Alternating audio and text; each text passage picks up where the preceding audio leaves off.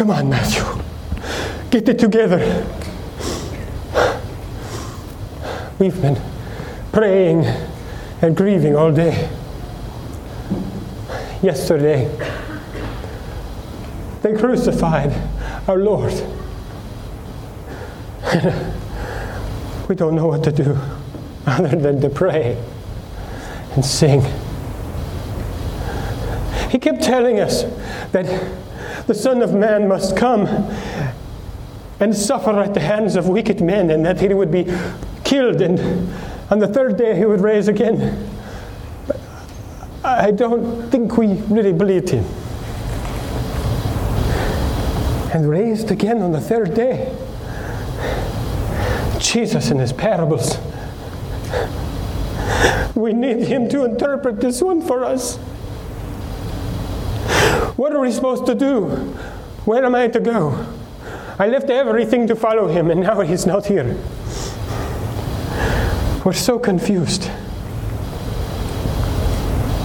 But I cannot go back to the way I was. Matthew, the tax collector. The Romans hired me to be a traitor to my own people, and I was glad to do it. And they said, charge the people the tax, and if you want to charge them more and keep it for yourself, that's your business. And so I made it my business. And I betrayed my own kinsmen and stole effectively, and I had a good life for myself. A lonely life. And my family pushed me away, and I had no friends, spit on in the community. But I deserved it, really. It was a path that I chose. I chose it, and I couldn't turn back. No, I didn't want to turn back. I hear the people on the streets. It reminds me of earlier this week when we came into Jerusalem together. Jesus was riding on a donkey, and the people were crying out, Hosanna! Blessed is he who comes in the name of the Lord. And it was beautiful. But as the week went on, the tension rose, and Jesus had standoffs in the temple, and the Pharisees and scribes and teachers were furious. But Passover, it was special and different and good to be with him, but something was wrong. Looking back now, I see there was a heaviness, a thick darkness, and evil there over everything you could cut with a knife. And then Judas.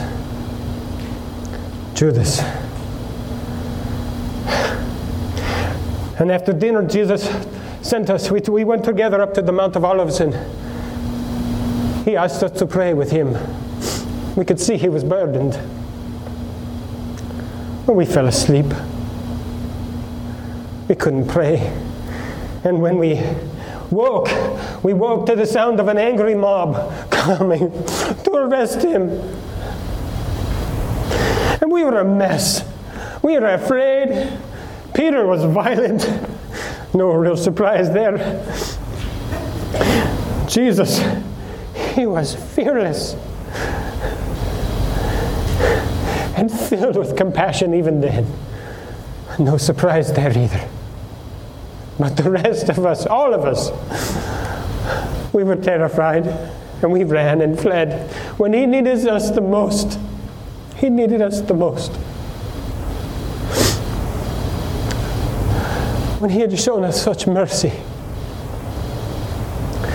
I remember the first moment that he showed me mercy was I was in my tax collector booth, and he came by, and I knew of him. This teacher of the law, but more than that. He was a holy man.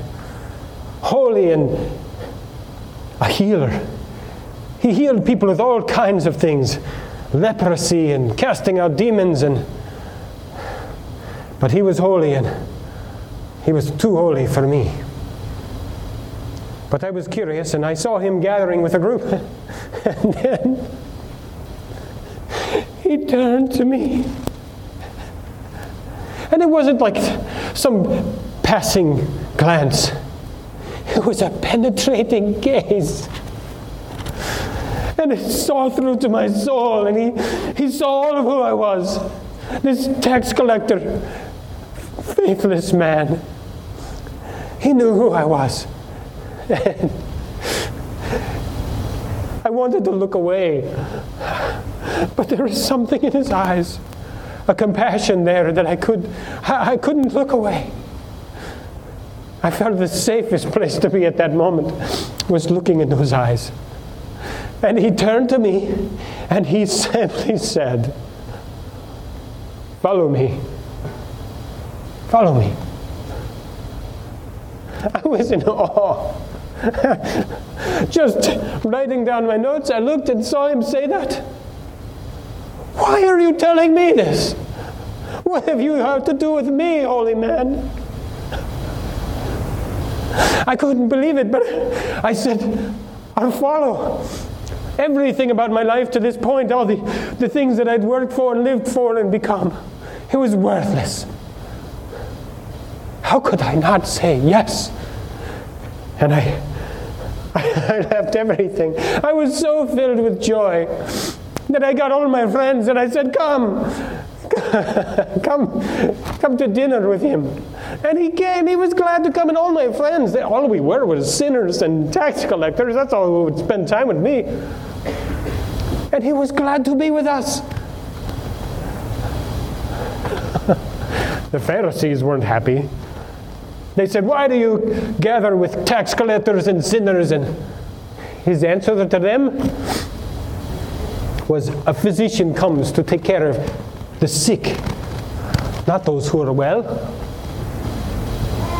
And I realized in that moment that I was the sick one. And I had leprosy of my soul. And I had no way of healing myself. Didn't even care. And he came to me, called to me totally out of mercy. And as the scriptures say in the Psalms, he has forgiven all my iniquities and healed all my diseases. And again it says, "My father and my mother may all forsake me, but the Lord will take me in." And he did. He took me in. He did. But he's gone. And I could not even stand with him for him.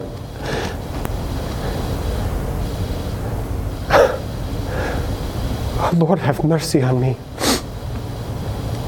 I could not even stand. I didn't even have the courage to go and see what they were doing to him or see the crucifixion. They told me, afterward, that they made a crown of thorns and they mashed it onto his head. And he was bleeding.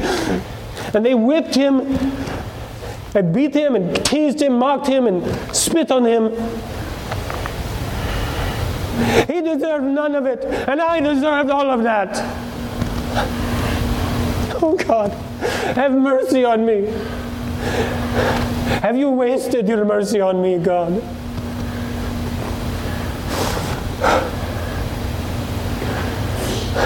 I need to pray. I will rejoin the others and go to pray.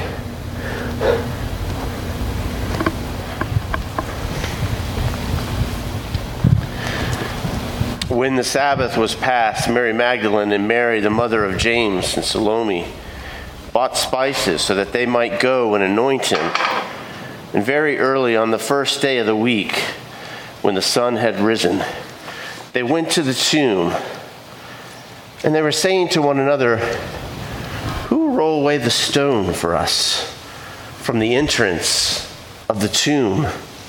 And looking up, they saw the stone had been rolled back. It was very large. And entering the tomb, they saw a young man sitting on the right side, dressed in a white robe. and they were alarmed. And he said to them, "Do not be alarmed. You seek Jesus of Nazareth, who was crucified. He is risen. He is not here. See the place where they laid him. But go, tell his disciples and Peter that he is going before you to Galilee. There you will see him, just as he told you." And they went out and fled from the tomb, for trembling and astonishment had seized them, and they said nothing to anyone, for they were afraid. It was an emotional week, the week of the crucifixion. There were highs, lows. The city at times was exploding with praise and palm branches. There were confrontations in the temple, reunions, righteous anger as tables were turned over, celebrations and parties for Lazarus. But everything seemed to run together. The days were such a blur. Memories of betrayal, trials and denials, and Romans and Gentiles, swords and the Passover, hymns of praise, predictions of betrayal. But at the end of the week, there was one overwhelming emotion: extreme sadness. A strange mix of disappointment, confusion, and unrealized expectations. But on that blessed day, that third day, there were two questions, no doubt, in the minds of everyone involved. The first question was a universal question, whether they were believers or unbelievers. And the second question was a question pointed at a particular group of people. The first question: how could it be? How could this be true? What happened to the body? The second: even me?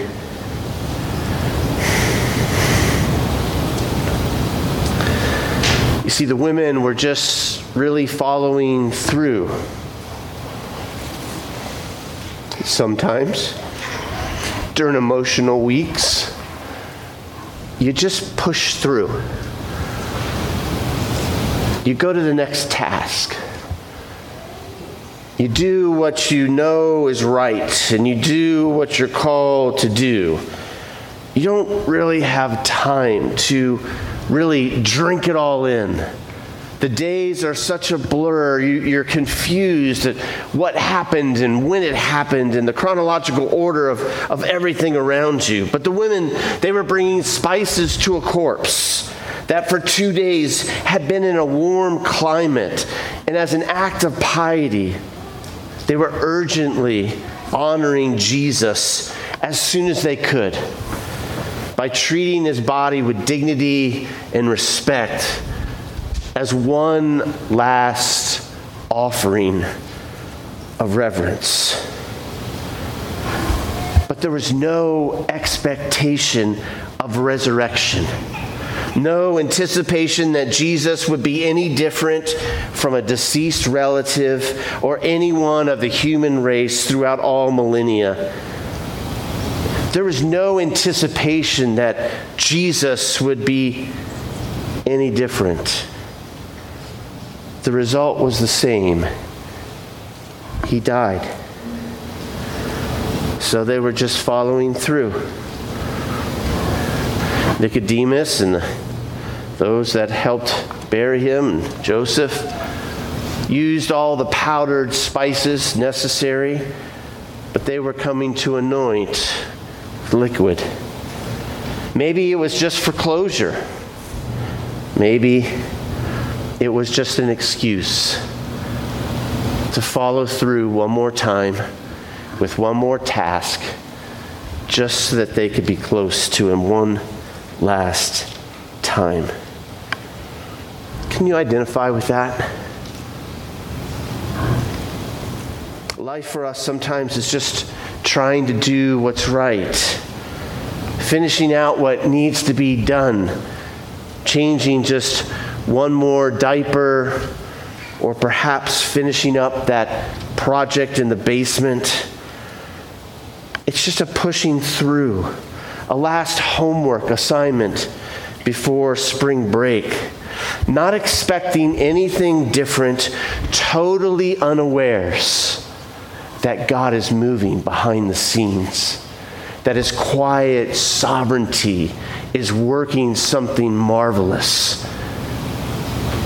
We're just pushing through. God is doing something unthinkable. Easter is a reminder to us of many things. But from the passage this morning, one of the things that it reminds us of is this, that faith did not bring this event about. In fact, it was in the absence of faith, in the absence of all expectations, even for those who were deemed most faithful. But God remained faithful to his word and did that which no one expected. Sometimes even God's greatest followers are guilty of this low expectation, this small faith that somehow God is working for their good. Moses was no different. And during those low times at the Red Sea, as Pharaoh's army, the Egyptian army, the strongest army in the world, had pinned them against the Red Sea, and they were trapped, God was still working. He created the pillar of fire to protect the Israelites who had no weaponry and had no skill in the art of warfare. He was working up a wind. And God said to Moses, "Lift up your staff. I did not bring you here to be slaughtered. I did not bring you here to drown. I'm the deliverer. I have come to save." But even Moses had to be reminded to expect the God of the universe to do great and marvelous things for his people. The Lord said to Moses, "Why do you cry to me? Tell the people of Israel to go forward.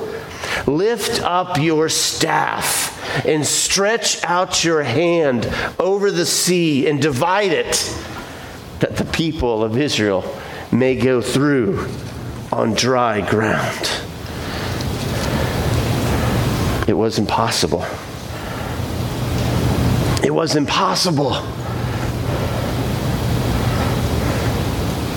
But that day, 2 million people crossed that sea, and they saw the glory of God. And on this day, in our passage, the people were to see the same. They were to see the glory of God in the midst of the impossible. But it shouldn't have been something that they didn't expect. Jesus had predicted his death and resurrection on many occasions. In fact, the very first time when Jesus asked his disciples and followers, "Who do they say that I am?" and they recited perhaps Elijah, perhaps John the Baptist come back from the dead, and Jesus turned the question and he said, "No, who do you say that I am?" To which Simon Peter responded, "You are the Christ. You're the living Son of God." And from that moment, Jesus began to tell his disciples over and over again what would happen on this day. From that time, Jesus began to show his disciples that he must go to Jerusalem and suffer many things from the elders, the chief priests, the scribes, and be killed, and on the third day be raised.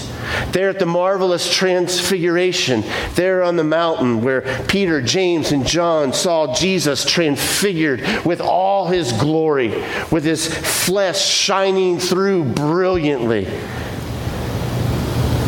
As they came down from the mountain, Scripture says Jesus was teaching his disciples, saying to them, the Son of Man is going to be delivered into the hands of men, and they will kill him. And when he is killed, after 3 days, he will rise. Or even that last week on his way to Jerusalem, Jesus said the same thing.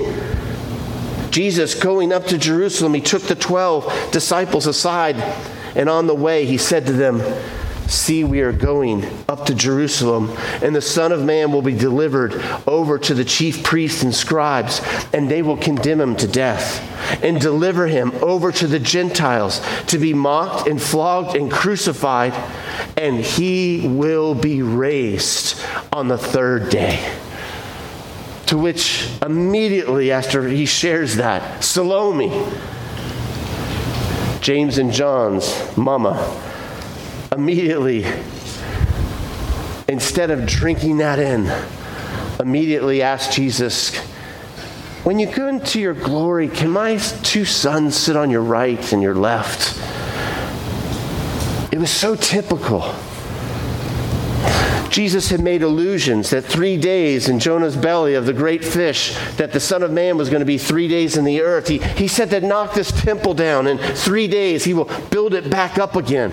He spoke it so clearly of what was going to happen that the disciples should have been expecting this.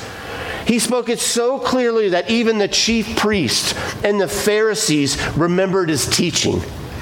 And they came to Pilate, and they asked Pilate to put a special guard at the tomb so the disciples couldn't come and steal the body and say that he was risen on the third day.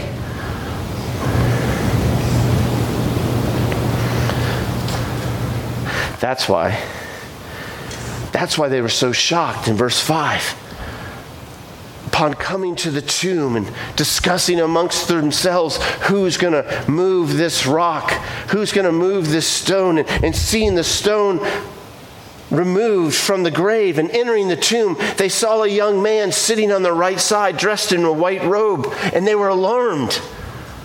And he said to them, do not be alarmed. You seek Jesus of Nazareth, who was crucified. This Jesus from this town, Nazareth, this one that was crucified, he is risen. He is not here. See the place where they laid him. The empty tomb is a glorious truth, a glorious fact that perhaps has more attestation than anything in all of ancient history. But it really meant nothing. It meant nothing if there was not some divine explanation, some rationale to why the tomb was empty. You see, the empty tomb doesn't create faith. It informs faith. He is risen. The Roman soldiers who were guarding the tomb saw the angels, and one gospel account says they fell down as dead men. They were so afraid. These bravest of fellows, these individuals who had faced life and death, no doubt numerous times, upon seeing that those glorious angels, there was no faith accompanying their vision. The Pharisees, the leaders, they hear the body is gone and they're furious. They've heard reports of angels and considered it nonsense. So they bribed the soldiers to say that the disciples came and stole the body. No faith. All of Jesus' ministry was right there before the religious leaders' eyes. They saw lepers be healed right before them. Blind men receive their sight. Lame begin to walk. The demon-possessed have demons cast out of them. Paralytics on a mat raised unto their feet. They even reported back to themselves, there's no one who teaches like this. There's no one who performs such miraculous signs. And still, no.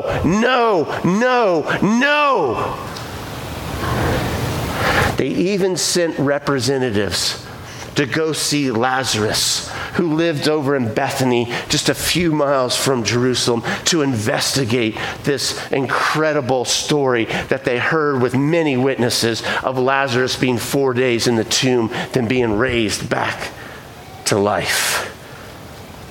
They still would not believe. In fact, with Lazarus, they plot to kill him because people were following Jesus because of this marvelous miracle. There is no faith. Miraculous signs do not create faith. The empty tomb doesn't either. But it informs faith. Evidence. If there's only enough evidence, my relative, my brother, my father, my friend, they would believe in Jesus. If they could just see some miracle, if they could just experience some of the things maybe I've experienced, they too would believe. And yet Scripture says the exact opposite. Even the leaders, the religious leaders that were waiting for this Messiah to come, when after Jesus was resurrected and Peter and John performed this marvelous miracle on this lame man that everyone had passed by for decades as he was begging because he could not walk. And now he stood before them and told the story how they just in the name of Jesus had healed them. And this was the response of the leaders. They said, "What are we going to do with these men?" Peter and John. Everyone living in Jerusalem knows that they've done an outstanding miracle, and we cannot deny it. Let's just tell them never to speak of this name again. Evidence. Julius Caesar compiled his history of the Gallic Wars between 144 BC. However, we only know of this particular event through 251 copies that date, or partial portions of copies that date 900 years after he lived. And yet the New Testament, the story that we just read, has over 6,000 ancient Greek New Testament copies or portions of manuscripts, and another 18,500 manuscripts of the New Testament translated in other languages. 24,500 manuscript copies of the New Testament, and all of them are essentially the same. And the time gap from the original manuscript to the earliest extant copies is only about 50 to 100 years. There is no document in all of history that has more evidence to support what was originally written than the New Testament.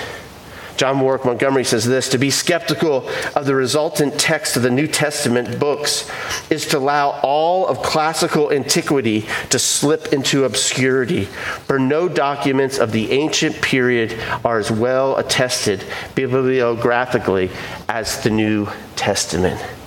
Evidence?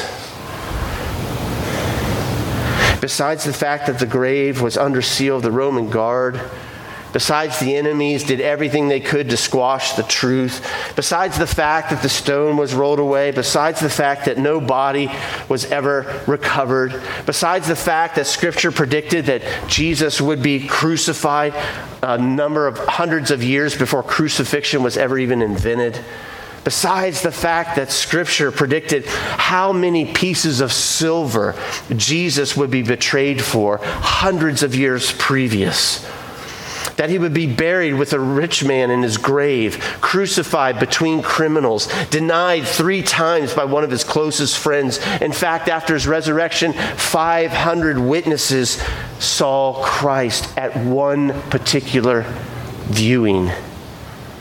Eyewitness accounts, the best testimony available.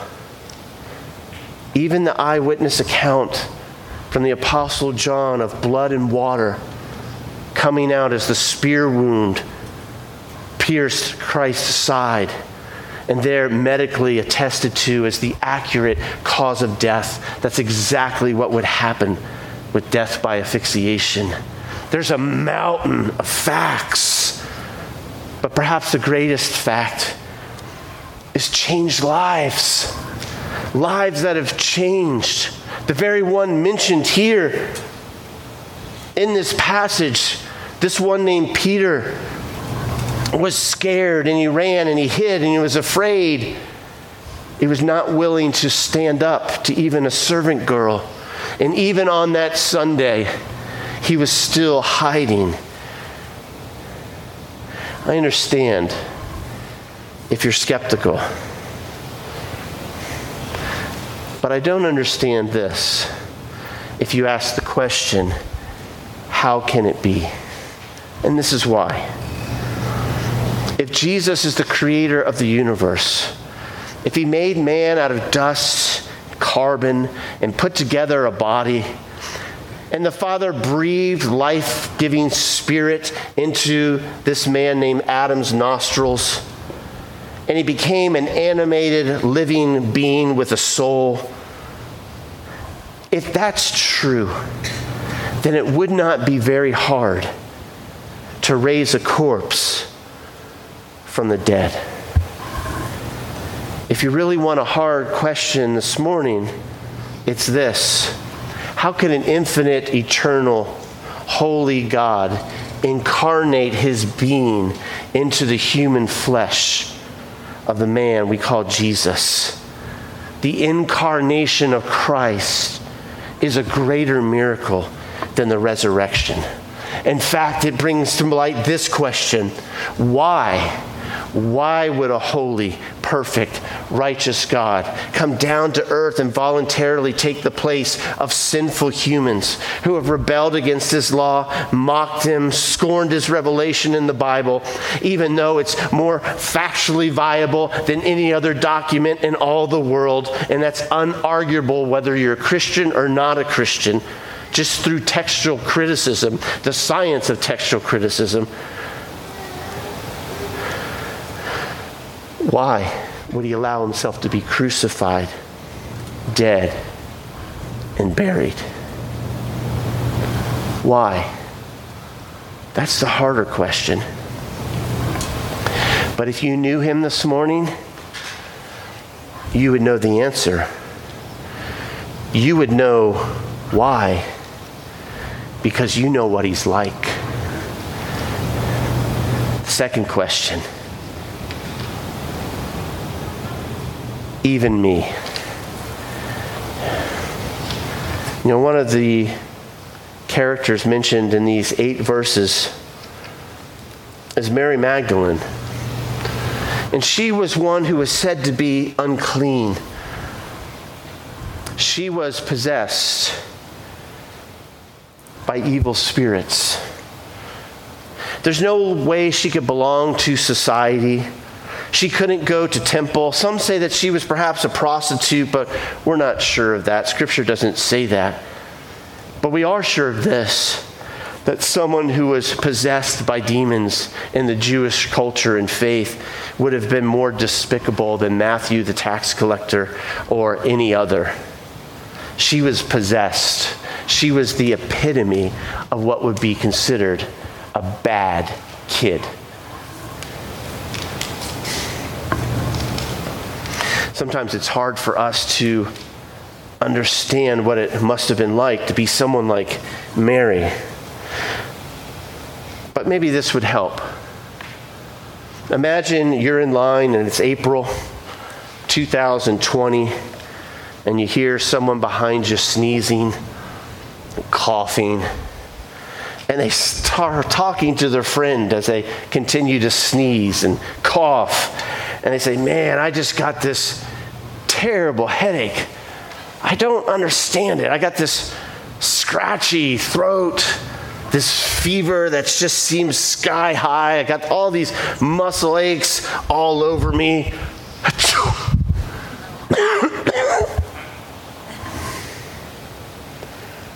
Would you invite them over to your house? Would you give them a ride in your car? Would you allow your children to hang out with them for just a bit? Even if that was your brother who was behind you? You wouldn't. Why not? Because there would be a sense of danger. There would be a sense of uncleanness, at least till it passed. Now is Mary's life every single day. She was despised by the world, but she was a vital part of the ministry of Christ. Soon afterward, Luke writes, he went on through the cities and villages proclaiming and bringing the good news of the kingdom of God, and the 12 were with him, and also some women who had been healed of evil spirits and infirmities. Mary, called Magdalene, from whom 7 demons had gone out, and Joanna, the wife of Chuza, Herod's household manager, and Susanna, and many others who provided for them out of their own means. These were the people that Jesus was willing to associate with. These were people who needed help. People like Matthew, who sold their soul because of greed and a longing for a little bit of comfort and security. People who desperately needed a doctor, whose hearts were filled with the cancer of sin. Even people who were possessed with evil spirits. They were trapped. Have you ever seen anyone who was possessed? I remember being in Ghana there at a medical clinic, and I don't have any medical background. My job was just to wait till everyone did all the hard work, and at the end I would just kind of pray with people. And there came a woman there who happened to be a daughter of a high priestess in a particular voodoo-like cult there in Ghana. And when her mother died, she said that night something terrible happened, and she became possessed by this spirit. And I remember her saying, well, would you like us to pray for you? And she had this reputation in the community because many went to her. And she said, no, I don't want to have you pray for me, especially publicly, because people will see that. And so she was willing to go privately with a number of us, and we sat her down and we began to pray for her. This woman was trapped. She wanted out. She didn't ask for this possession. She hated who she was. Yet her behavior was many times taken over by something that was outside of herself. And when she was free, the spirit came out with an awful scream, an otherworldly scream, and a peace set in her heart. And she sat with a pastor there, heading to church that very night. This is what it was like to be Mary. No one would invite her in. No one would have any kind of relationship with her. But not Jesus. Not Jesus. She faithfully stuck by this one. At the cross, she was there with his mother. At the grave, we read, when the Sabbath was past, Mary Magdalene, Mary the mother of James, and Salome brought spices so that they might go and anoint them. One writer said this of Mary, this bad girl. Not she with traitorous kiss her master stung. Not she denied him with unfaithful tongue. She, when the apostles fled, could dangers brave. last at his cross, and earliest at his grave.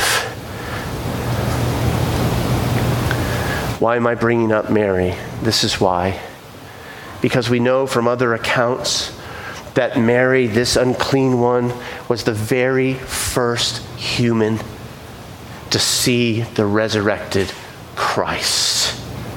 She was bestowed with the honor, this bad girl, if you will, with the honor of seeing the resurrected Christ.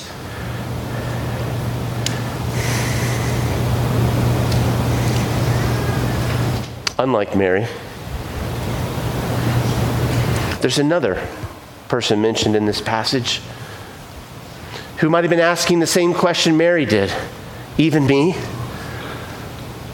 Even me? You would allow me this honor on this glorious resurrection day? This person probably lived a really clean life. He was probably very moral, although people oftentimes don't give him credit. He was upstanding and even said that he had never in his life broken any of the dietary laws. He was a good kid. Sure, sometimes he said things that he shouldn't, and sure, sometimes he flubbed things up. But he, Peter, was chosen as the leader. And Jesus said, and you, Peter, on this rock, I will build my church, and the gates of hell will not prevail against it. I will give you the keys of the kingdom of heaven, and whatever you bind on earth shall be bound in heaven, and whatever you loose on earth shall be loosed in heaven. And yet, this good kid, this one who followed Jesus and abandoned everything he had, was even willing to leave his wife at home and go on ministry with Christ, and then probably back and forth, maybe see her at different times, at different stops. He had given everything up to follow this Christ. And yet, as the leader, as he tried to lead, he kept messing up. And it seems like every time he messes up, it's recorded in Scripture for us so that we can remember. He needs Jesus just as much as Mary needed Jesus. Bad kid, good kid, it doesn't matter. Everyone's a sinner in need of a Savior. So much so when he tried to lead, Jesus told him to get behind me, Satan. Or when he walked on water like none other, when he began to sink, Jesus said, why did you doubt? Or in the last night of Christ's life on earth, Peter defends him with a sword, and Jesus said, put away your sword. Those who live by the sword will die by the sword. Rebuke after rebuke after rebuke. Even later in life, Paul will rebuke him in front of others because Peter was fearful of the opinions of the religious folks. But the worst happened just a few days before. On the very eve, the very night that Jesus would be taken into custody, Jesus said to them, you all will fall away because of me this night. For it is written, I will strike the shepherd, and the sheep of the flock will be scattered. But after I'm raised up, I will go before you to Galilee. And Peter, being the leader, answered him, though they all fall away because of you, Lord, I will never fall away. And Jesus said to him, truly, I tell you, this very night, before the rooster crows, you will deny me 3 times. And Peter said to him, even if I must die with you, I will not deny you. And all the disciples said the same. And yet, that very night, Peter denied knowing the Christ when challenged. There, as he followed Jesus from a distance, got into that courtyard and was accused of being one of Jesus' followers. Peter denied it. Then he called down curses upon himself to try to strengthen his case. But on that last denial, as Jesus was coming down from the high priest's residence and walking from them, their eyes met immediately after he denied him for the third time. The last sight of Jesus alive for Peter was doing the very thing he said he would never do. And shame must have engulfed his soul.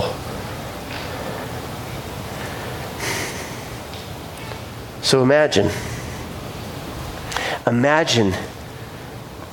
that Sunday morn, the report to the disciples, he's alive.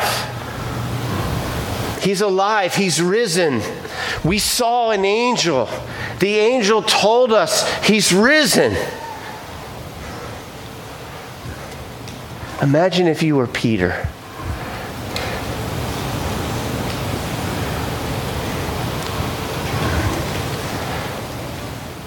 And Peter, the angel had a special message. The angel told us to go tell his disciples and Peter that he is risen.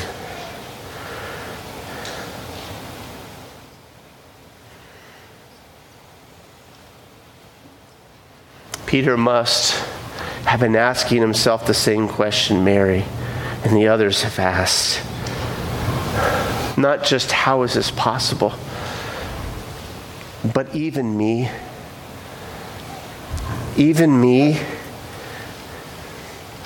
Paul tells us sometime during that day that Jesus personally appears to Peter. But it's a private meeting.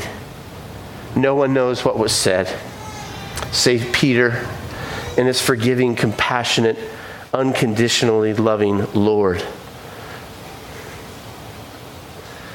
But you see, that's who God is. That's who God is.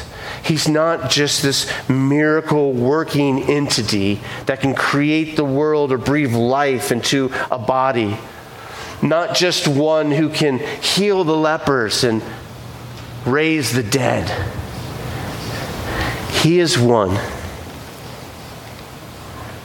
who personally, even in the midst of Easter morning, is ministering to people like Matthew, people like Mary,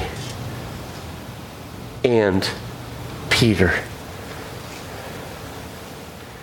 Why would a holy, perfect, righteous God come down to earth and voluntarily take the place of sinful humans who've rebelled against his law, mocked him, scorned his revelation in the Bible, and allow himself to be crucified, dead, and buried?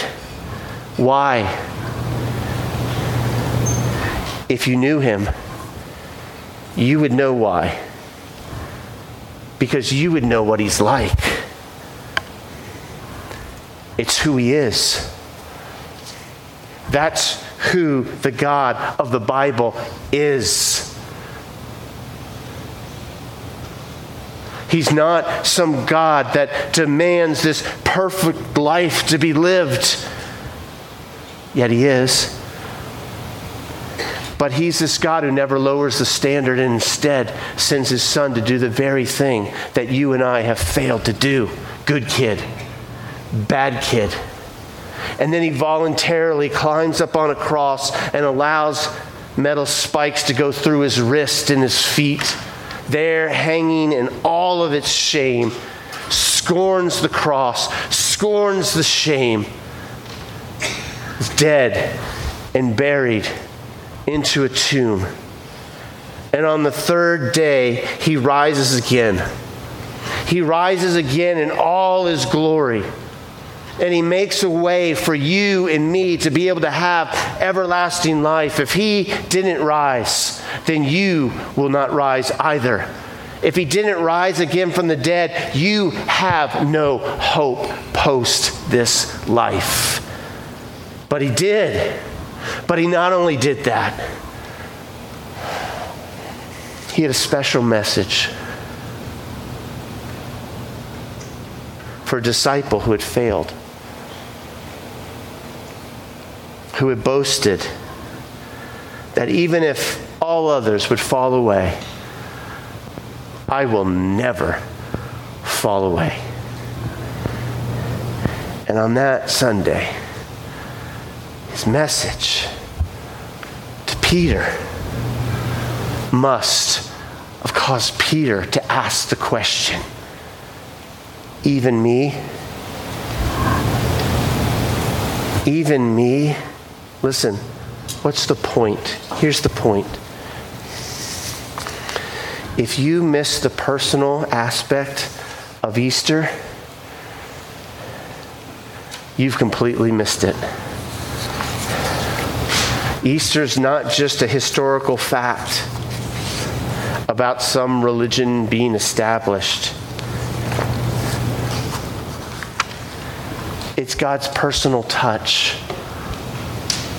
And you fill in the blank. Go tell his disciples, he is risen.